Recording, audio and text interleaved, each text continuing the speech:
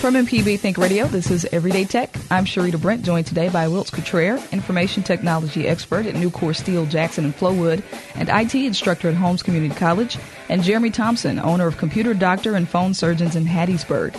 Today we'll talk about different ways to access the internet and internet privacy. Is it harder to access the internet in certain areas? For what reasons might your internet be running slowly? Later, we'll talk about internet privacy. Does your employer or the government know everything you're doing on the internet? You can give us a call at 877-MPB-RING to let us know, do you trust the internet? Or email us at everydaytech@mpbonline.org. We'll be back right after the news.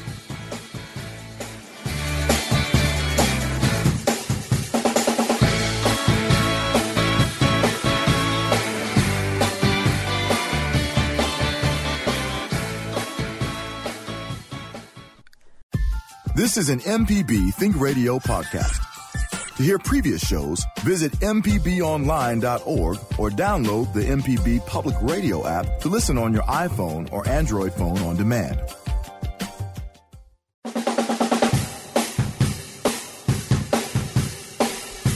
And welcome back to Everyday Tech on MPB Think Radio. I'm Sharita Brent, joined today by Wiltz Cottrell, information technology expert at Nucor Steel Jackson and Flowood, and IT instructor at Holmes Community College, and Jeremy Thompson, owner of Computer Doctor and Phone Surgeons in Hattiesburg.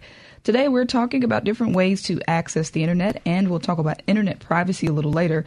Is it harder to access the internet in certain areas?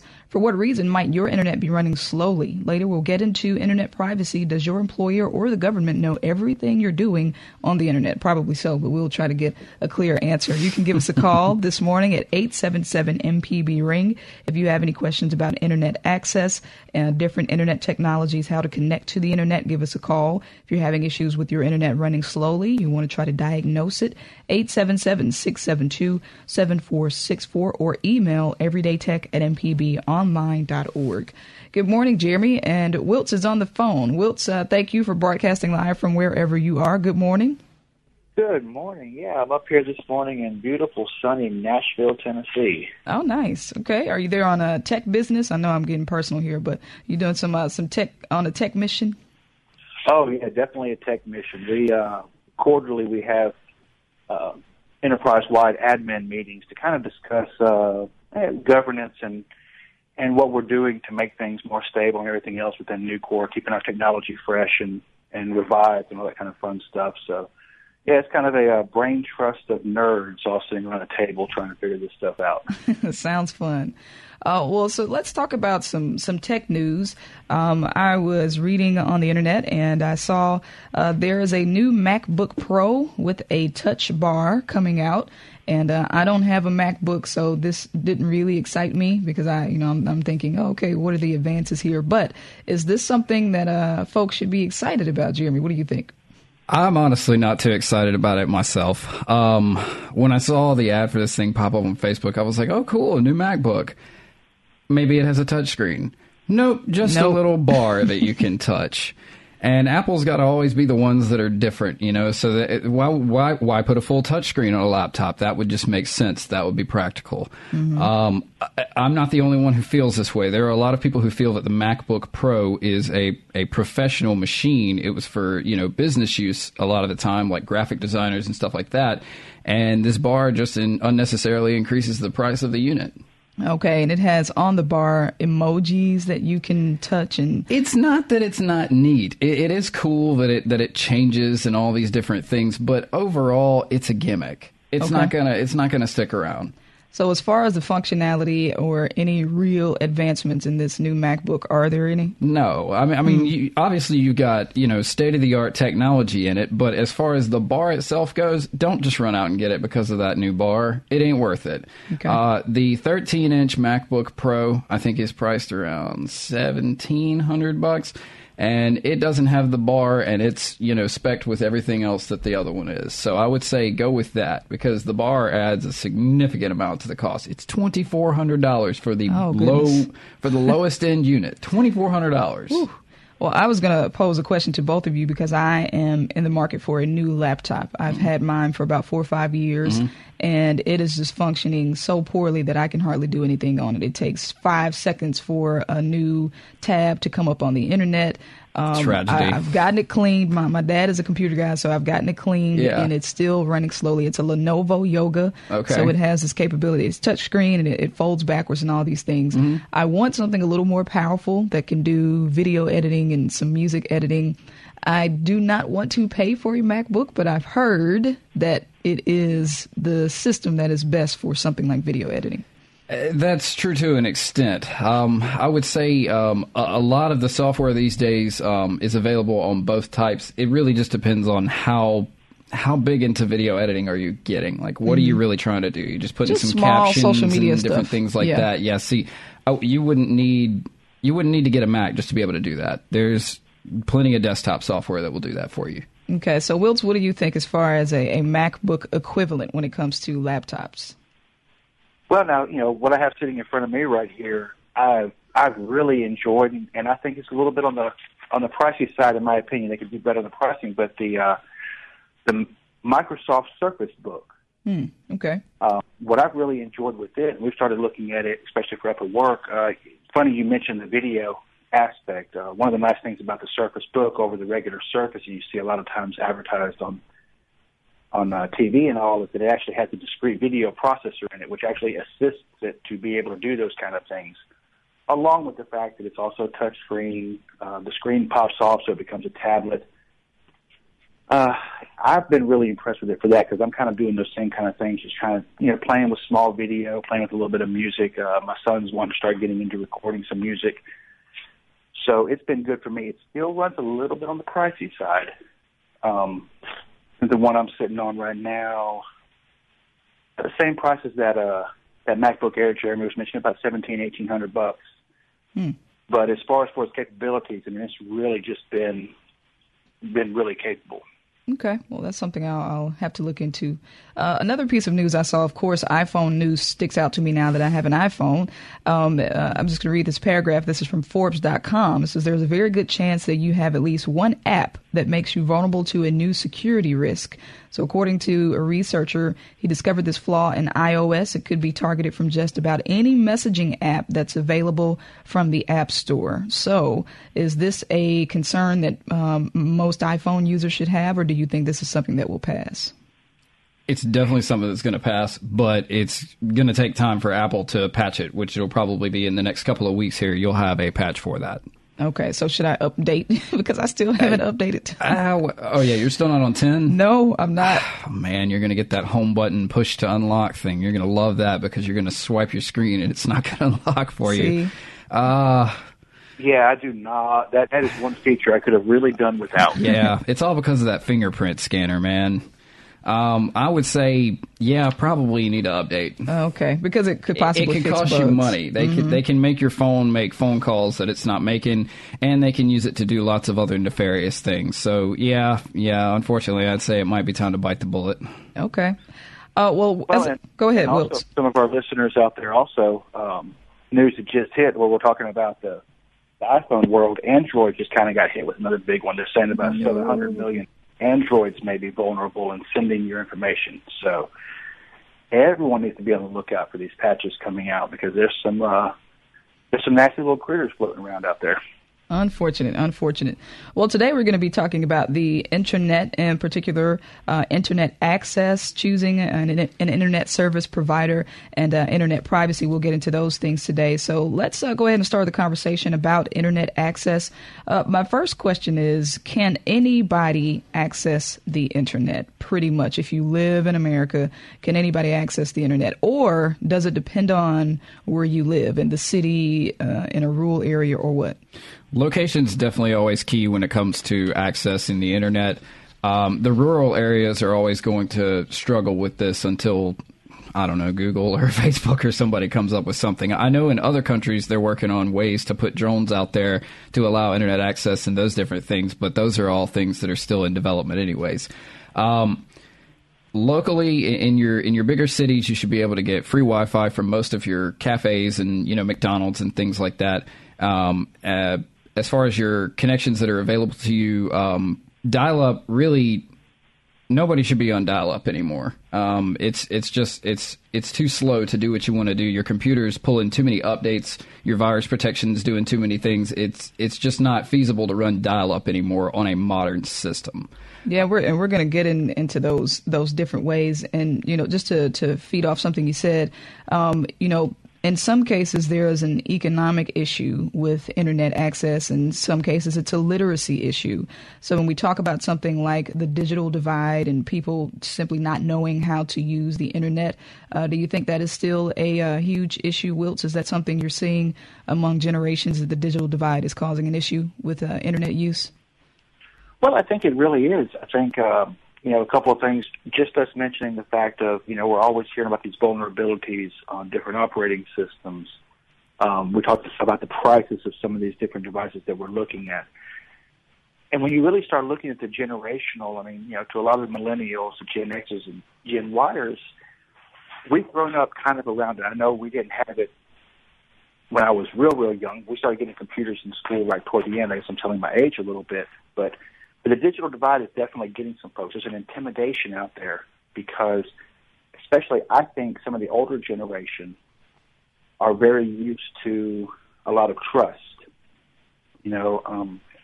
and when they start going into the digital world, you hear about all these things not to trust. And I think it does tend to intimidate a few folks. And it's like, what's up with this Wi-Fi thing? There's definitely a little scary factor that comes into that I think that we as IT professionals need to help to clarify and get them passed. Yeah. We have a quick call to jump to. Lynn is in Lena with a question. Good morning, Lynn. What do you have for us? I was listening, and you were talking about the nefarious things with the new messaging apps. Mm-hmm. My question is this. I have a 4S, and I know that's a dinosaur, but is that phone so old that it wouldn't even be for this? Because I haven't done updates for about the last 2 because my phone doesn't run them well. The 4S is only going to update so far. I'm not exactly sure where it stops. I think it's iOS version 8. So running that update is actually still going to leave your phone vulnerable to this problem.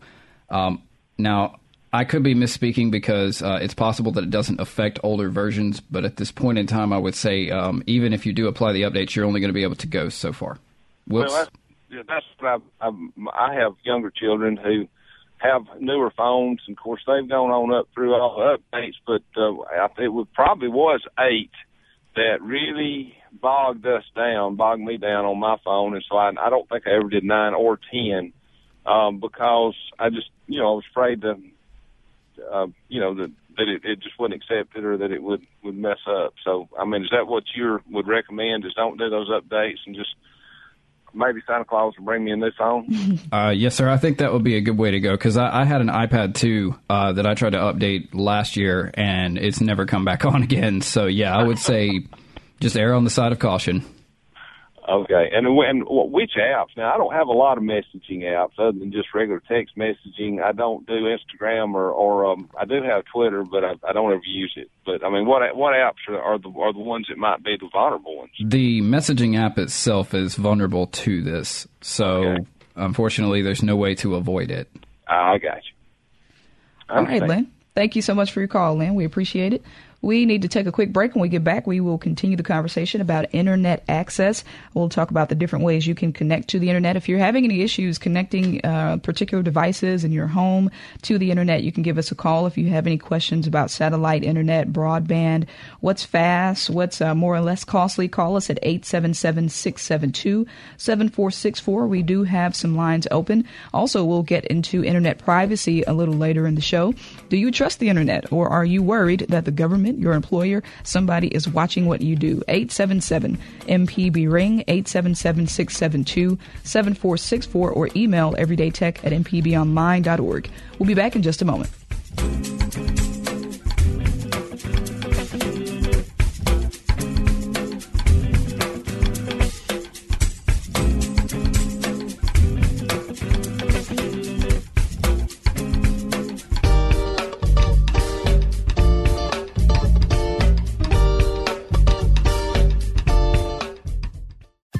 This is an MPB Think Radio podcast. To hear previous shows, visit mpbonline.org or download the MPB Public Radio app to listen on your iPhone or Android phone on demand. And welcome back to Everyday Tech on MPB Think Radio. I'm Sharita Brent, joined in studio by Jeremy Thompson. Wiltz Cottrell is on the phones with us, and today we are talking about internet access and internet privacy. For what reasons might your internet be running slowly? If you're having any kind of issues accessing the internet or connecting your devices to the internet, you can give us a call. Any thoughts you may have about the digital divide and internet access, call us at 877-MPB-RING. If you want to talk about satellite internet, broadband, DSL, any of those things, any of those internet technologies, give us a call at 877-672-7464 or email everydaytech@mpbonline.org. All right, we're going to go back to the phones now. Kenny is in Henleyville with a question. Good morning, Kenny. What do you have for us? Hey, good morning. A couple things. First of all, I'm a satellite internet work-at-home user, and I've got probably 90-95% reliability. Most of the time it's pretty good. I won't mention the company name, but other than their marketing strategy, which is sometimes questionable, their service is great. Okay, satellite internet. All right. And so is that one that's more or less popular? Because I don't recall hearing a lot of positive things about satellite internet. I was going to say he should say the name of the company. 95%? That's wonderful. Yeah. Share with us. Who is this? It is actually HughesNet, and I know they don't get a lot of good comments about their service, but I do CAD work from home, and so I do move a lot of data at times, and except for when the weather's really bad, most of the time I have good connection, good speed. All right, that's a relief to hear. Yeah, it is, Kenny. Did you have something else, Kenny? Yeah, real quick. Currently, I'm using a desktop model computer. I have two monitors hooked up. I want to hook up a third monitor. I have an older HDMI monitor.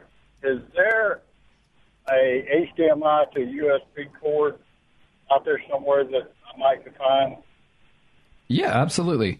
You can get USB to HDMI video cards off of Amazon. I would read reviews to be sure that you get one that's pretty solid, especially if you can find someone that's doing similar applications that you're doing. But yeah, absolutely, they exist.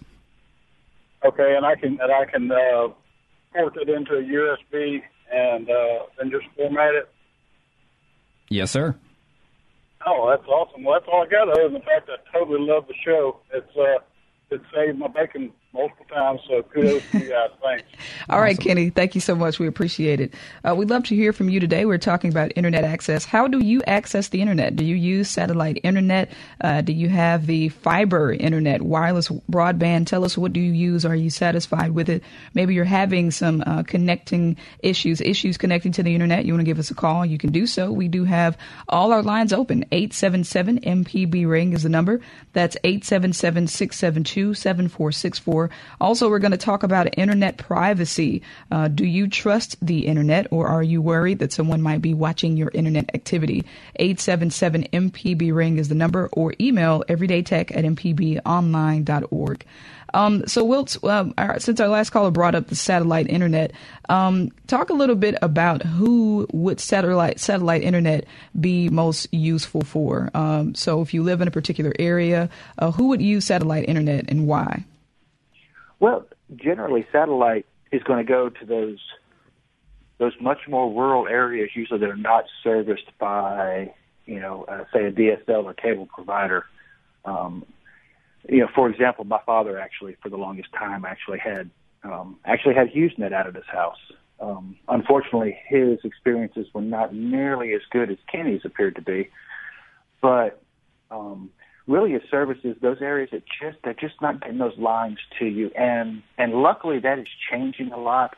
We still have a few areas in Mississippi that are still lacking it, but there's been a lot of effort put into expanding connectivity for people, because it's an educational outlet. It brings so much to those communities. So we're seeing less and less applications for it, but it is actually still there.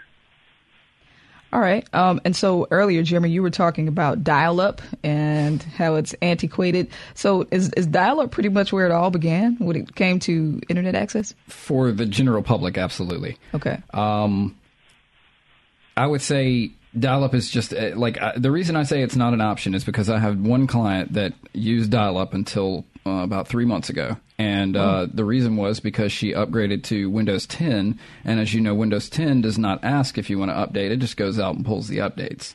So she was emailing me saying that her internet connection was just super slow and she didn't know what was going on. And I said, it's your dial-up. It's your computer. It's going out there and it's phoning home for all kinds of information and your connection just can't handle it.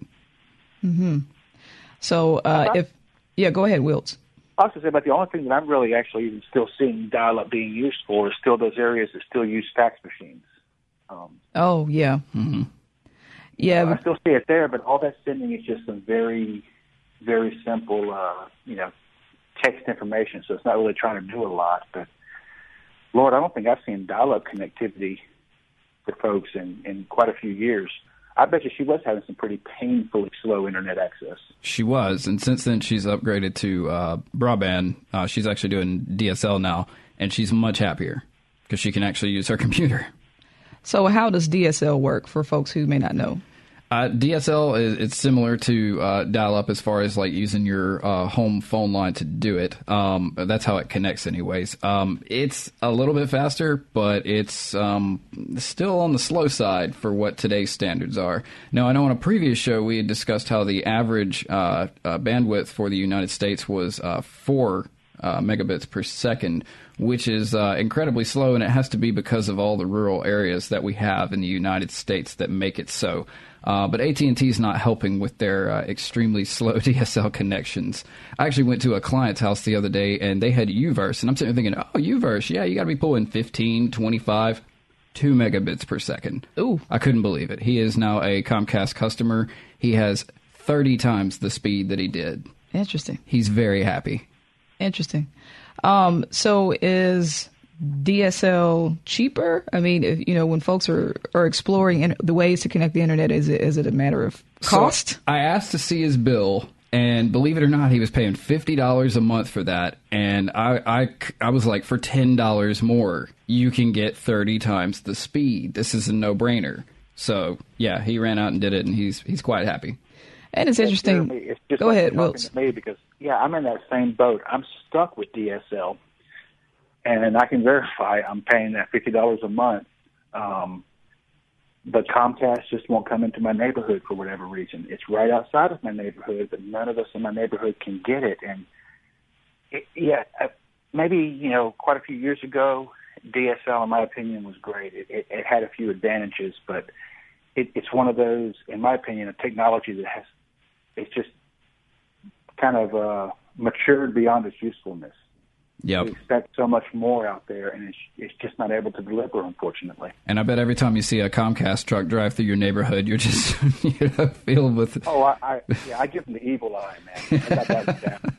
And it's interesting the way these internet service providers work because, like you said, Wiltz, in some areas they work and some they don't. Some people are very happy with UVerse. Some people are very happy with Comcast. So sometimes it just depends on where you are because I've had that problem trying to get Wi-Fi. And, they're saying, oh, this tower is in this area, so you're not going to be able to connect. And so it can get complex. We have lots of calls to get to. Rachel is in Clarksdale with a question. Good morning, Rachel. What do you have for us? Hi, I have DSL and Wi-Fi, and I have an iPad, and a lot of times when I will try to connect to the internet, it'll say you have no connection. I have to get up and unplug the little modem, and then plug it back in to get a connection, and that is so frustrating for the amount of money that I can't tell you exactly how much it is because I can't remember. My bills are all bundled, but I feel like I should be getting better service than I'm getting with it. Kind of sounds to me like your modem might need to be replaced. Occasionally, they do just kind of get finicky after a while, so I would talk to your subscriber about getting another device. I did. They did. I did call them a month or so ago, and they updated it online. I mean, somehow from a distance. Well, see, that's a software update, and if there's a hardware problem with the device, that's not going to fix it. Okay. So I just need to call them back. Thank you Yes, so ma'am. much. All right, Rachel. Thank you so much for your call. We go next to Jim, who's in Madison, with a comment about internet security. Good morning, Jim. What do you have for us? Good morning. The hard drive on my laptop crashed recently, and I had to have it replaced under warranty. And as I was setting up the new hard drive, I noticed that the default setting for Wi-Fi connections is automatically connect to all available networks, including unsecure networks, which is really dangerous for security purposes. So, of course, I didn't select that option. But it's just a warning. Anytime you're setting up Windows 10, be careful. That, Jim, that would actually go for any device. Android devices are the same way as our iPhones. If they see an open network, by default, they will connect to it. So, absolutely, keep your eye on your Wi-Fi and keep an eye on what you're connected to. Okay, great. I've got one other question related to my hard drive crash. Sure. I had all my files backed up on an external hard drive, thank goodness. But when I restored all the files, the bookmarks in Chrome did not restore. I have an HTML file that contains the bookmarks, but when I try to add the bookmarks back from the HTML file, nothing happens. Do you have any suggestions? So are you going into the Bookmarks Manager and importing the file? Right. Okay, so when you try to open the file, just nothing happens? Well, I can open the file and all the bookmarks are there. Uh-huh. But if I try to import those bookmarks into Chrome from the HTML file, nothing happens. I don't get any import. I would say possibly look at upgrading Chrome if there's an update available. You might even want to try to reinstall it. But I would also try to use possibly another browser to see if maybe there's just a problem with the file, like Firefox. See if you can import your bookmarks into that and see if it acts the same way. Because there may just be, there could be something off with the file and it discards it because it believes there's a problem. Hey, Wiltz, anything you want to add to that one, buddy? No, that's about where my mind was going, is try using like you said, Internet Explorer or something along those lines and see if it'll come back into there, because that does just sound like a corrupted file to me. If you can view it, but Chrome won't accept it.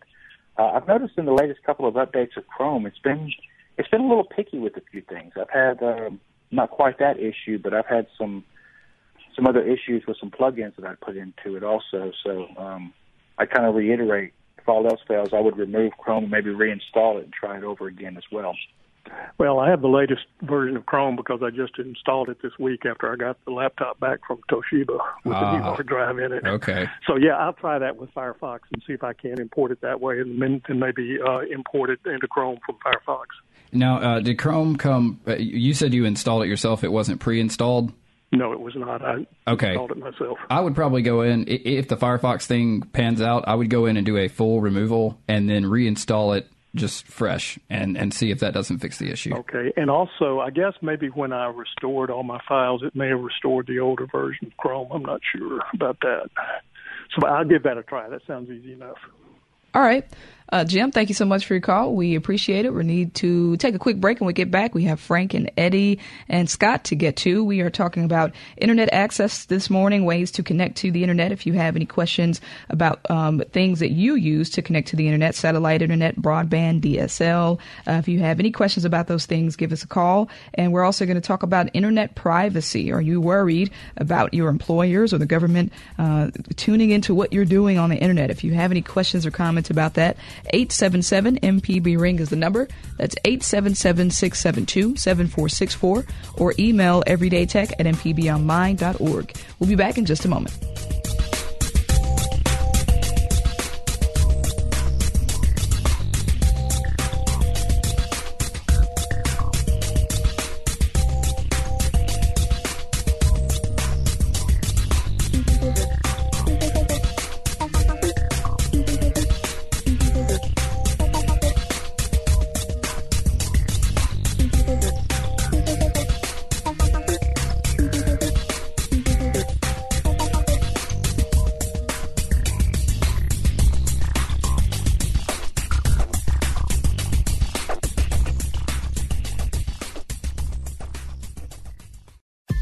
This is an MPB Think Radio podcast.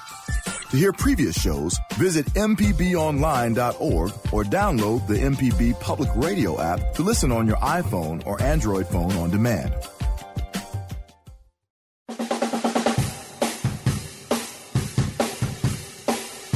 And welcome back. I'm Sharita Brent here with our experts here on Everyday Tech. We have Jeremy Thompson in studio with me, owner of Computer Doctor and Phone Surgeons in Hattiesburg. And on the phone, Wilts Cottrell, information technology expert at Nucor Steel Jackson in Flowood and IT instructor at Holmes Community College. Today, we've been talking about different ways to connect to the internet and internet access in general. We have some calls to get to. We go next to Frank, who's in Jackson, with a comment. Good morning, Frank. What do you have for us? Hey, Frank, you're on the air. Yeah, a couple of things. If you read your service contract on all of your internet programs, they only promise you a dial-up speed. And anything that they give you above that, if you have a problem, is at their discretion. So read your fine print on your contract. Number two, internet access. There's a government program nicknamed Obama Phone, where you can get a free smartphone and internet service. If you're on Social Security, get food stamps, there's about 30 government programs that you can qualify for.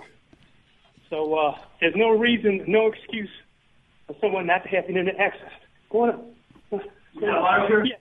Now, I have heard of the phone that he spoke of. I know of some people who fall in that category where they were able to get a free phone and use it. Now, I don't know about the internet access because I don't know. I mean, I was under the impression that you have to pay for most of those things. But I have heard about that phone. So thank you so much. And reading the fine print is a good thought, too, Frank. We appreciate it.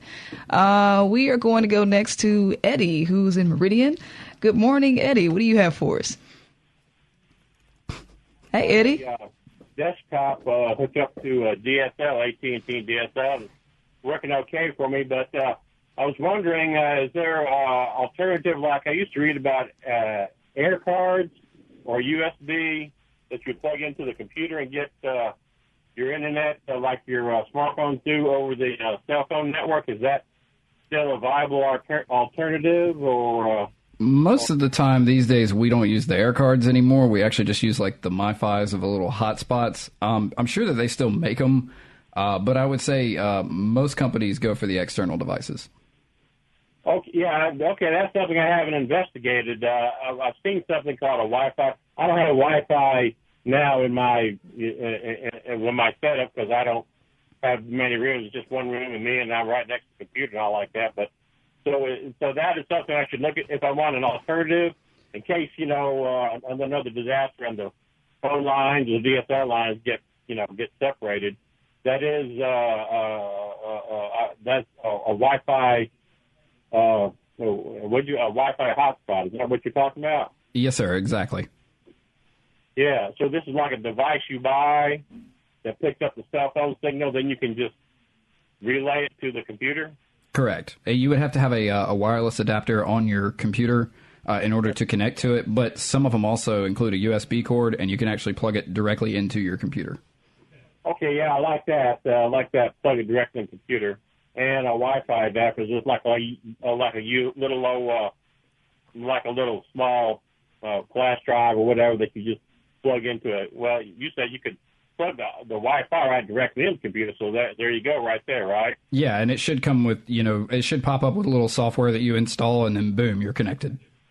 So you could say that the Wi-Fi hotspot device is basically your cell phone antenna, and it's hardwired to the computer. Do I have that correct?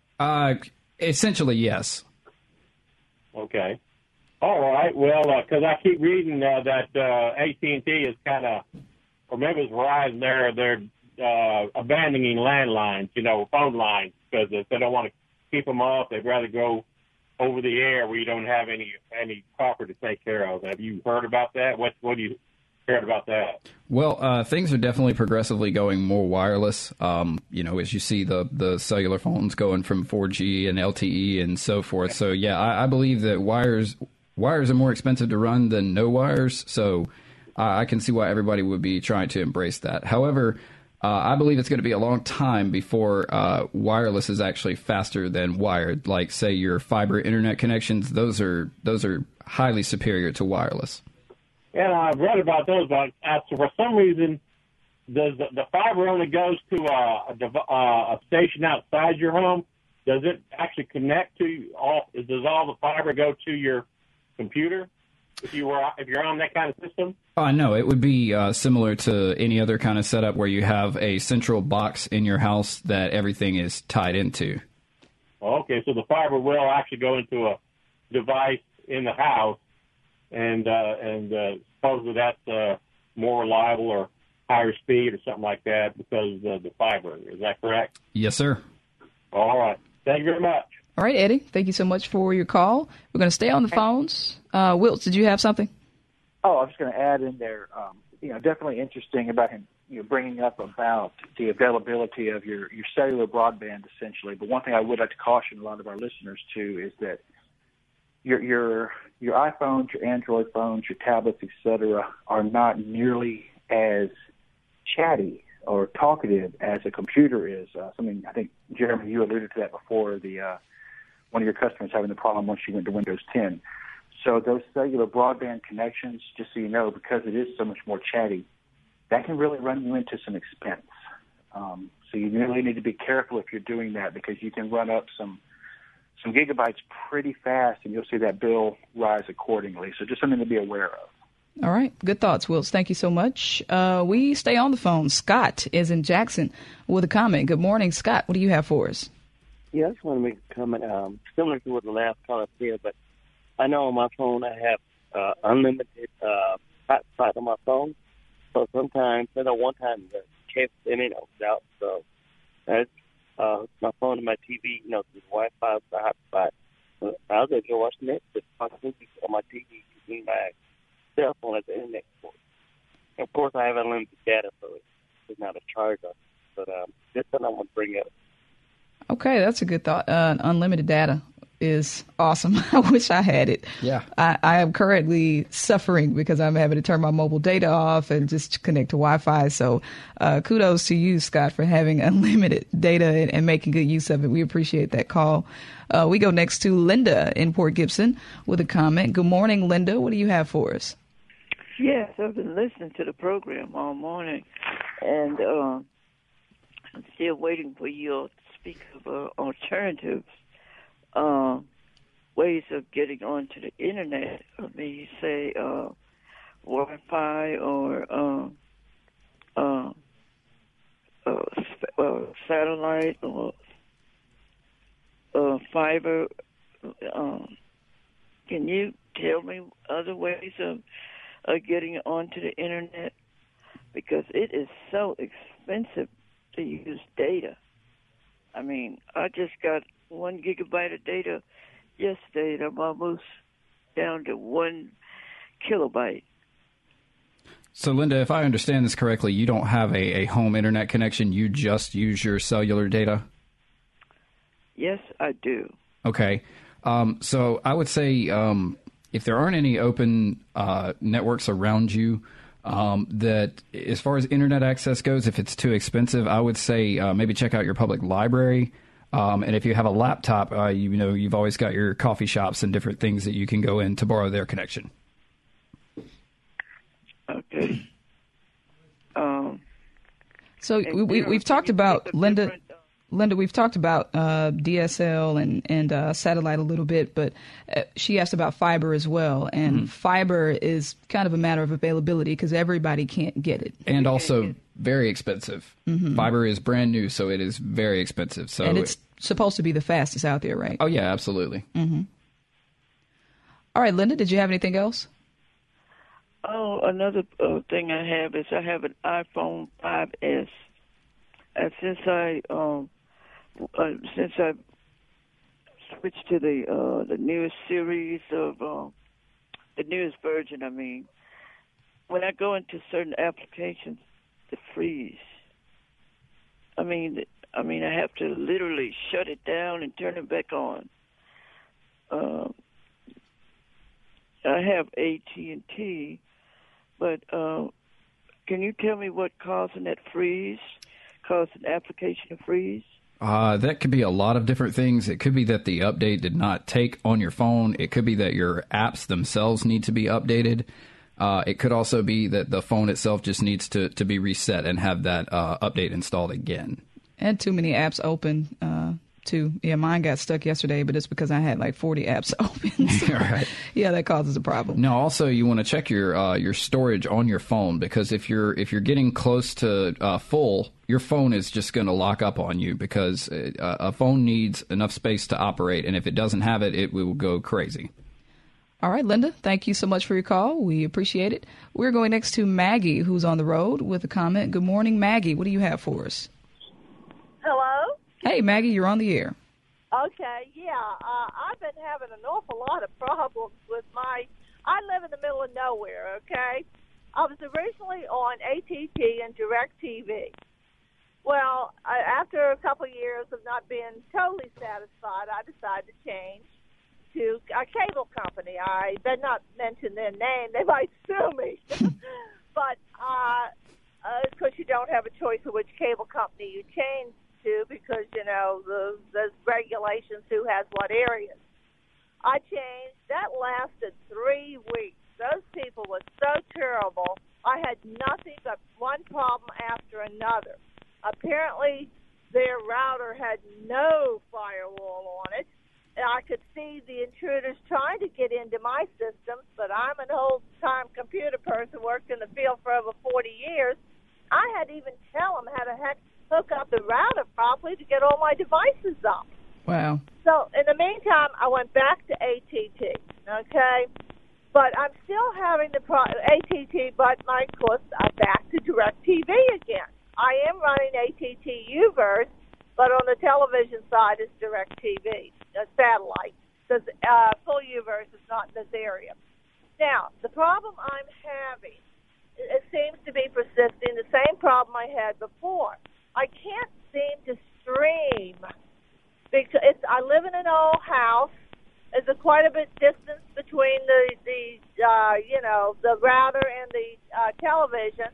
And I'm having problems streaming, like movies, like if I try to go to Netflix or things like that. I did call DirecTV and talk with them, and they suggested that, I get AT&T back out there and that we run all the televisions and things off of coaxial cable. Now, they may have to do some cabling, I'm not sure, because, it's an old house and everything's kind of messed up. So do you all have any suggestions? I believe Wilt's got that one. Wilt's? Okay. I think that you're maybe too far. Jeremy, I apologize. Oh, no problem, man. I think you're just a little bit maybe too far away from your devices. If you can move a little closer to the router, see if that would fix your issue just for testing purposes. And if it does, then I would suggest installing a range extender in your house. All right, Maggie. Wilts, did you have anything to add? No, that's actually, Jeremy, that's exactly what I was thinking as well. It sounded to me like a distance issue that could be definitely addressed with just a little bit of physical moves there. Sorry about I put the mute on in between there just so nothing beeps and bothers all the callers here. All right, Maggie, thank you so much for your call. We appreciate it. We go next to Sheila, who's in Panola County, with a comment. Good morning, Sheila. What do you have for us? Hey, I just wanted to comment on the air cards. Okay. They do exist, and a lot of your rural police officers and sheriffs use them. Oh, okay. Interesting. All right, and I don't know that I know what an air card does. It's essentially the same thing. Go ahead. I'll let the expert. I have one, and I love it. I got mine through Virgin Mobile, and it's just really nice because if I'm going to travel or something, I just put $50 on it for like a month, and then when it runs out, and that's the beauty of it. Well, the reason I say that most people would probably be better off with a MiFi is because you may have multiple devices that want to connect to it at the same time, and an air card is only going to work on one unit at a time. Oh, well, then mine is a MiFi, so that's not an Air card? Well, essentially, it's the same thing. They've just kind of changed the way that it attaches to your machine. Okay, because mine is a MiFi, but it's about the size of a credit card. Yeah, that's the same thing. Yeah. Okay, well, I like them. Okay, well, Y'all good. have a good day. I enjoy your show. All right, thank you so much, Sheila. I appreciate it. We go next to Sue, who's in Perry County. Good morning, Sue. What is your question? Hello, Sue. You're on the air. Oh, hi. Hey. I had AT&T. I live in boondocks down near the backwoods of Mississippi in Perry County, and AT&T yanked dial-up several years ago and didn't replace it with anything. They never did lay the cables for DSL. We can't get anything. And I'm in a wheelchair. I have to make a big trip. It's a Hollywood production to get in my car and go to a library to use a computer. And I would like to have service to look things up. And I had a blog site and things like that. Just simple things. I'm not going to be writing a book on it, but I've heard that now I can get some kind of internet service through C Spire or Verizon. Is that true or not? Well, do you have a smartphone already, Sue? No. Okay. Do you have any neighbors that do? Do you know how the signal is down there? Well, we can't get Wi-Fi. I know that. Well, so Wi-Fi would be out of the question at this point. You would have to go through either a wireless provider or a satellite provider to get internet access in your area. Oh, well, my neighbors tried using that. They didn't like that. So okay, so we're stuck out here. I feel like we could be on the moon for all. We can't communicate by computer, you know. Sure. So what I would suggest is contacting Verizon or C Spire and seeing what they can provide in your area, seeing if they have coverage, and going that route. That would be the best for you. All right. Thank you. Mm-hmm. All right. Thank you so much, Sue. We have just a few minutes left, guys. So I wanted to talk about, we can talk about how to choose an internet service provider. So you should consider things like your location. What is your goal? Probably when you're trying to use the internet. What are your thoughts on that? Because that can, be a challenging decision for some people. Well, another big decision that comes in when we talk about that is price. What's it going to cost you, and what are you getting for what you pay for? Because as I mentioned previously, UVerse client getting 2 megabits per second for $50 a month, in my opinion, is paying too much. Mm-hmm. Oh, exactly. And I think another good thing, you mentioned some really good things there, Sharita. What are you wanting to accomplish with it and everything else? A really good thing to do, talk to your neighbors. Find out what are they using? What has their experience been? Because,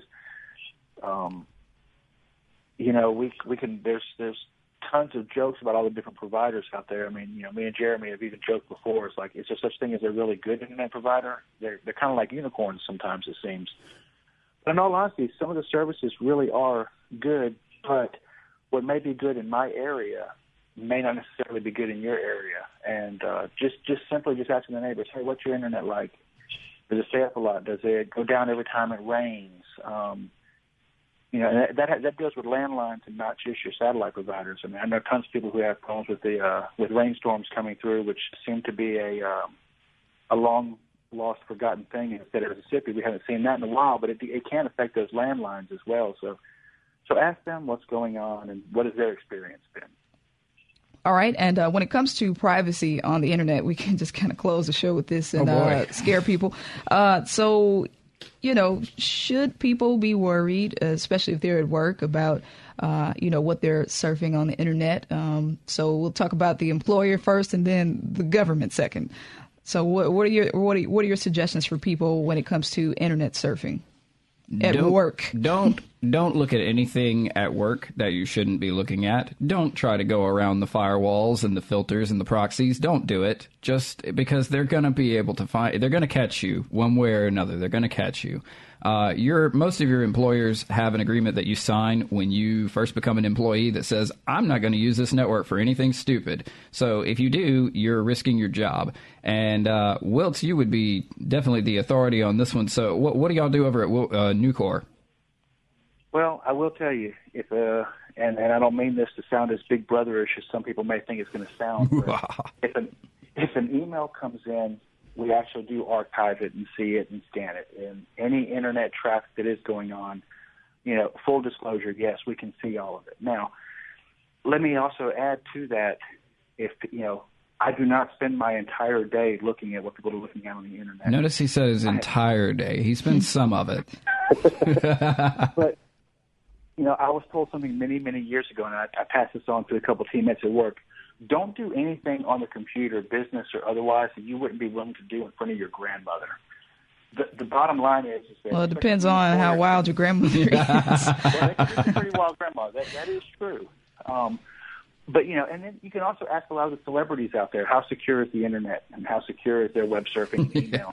And I think quite a few of them would agree with me that it's not really. So, you know, take it with a grain of salt. I have teenagers. I'm trying to teach them this, to realize that, unfortunately, in this digitally connected world, people can see some things.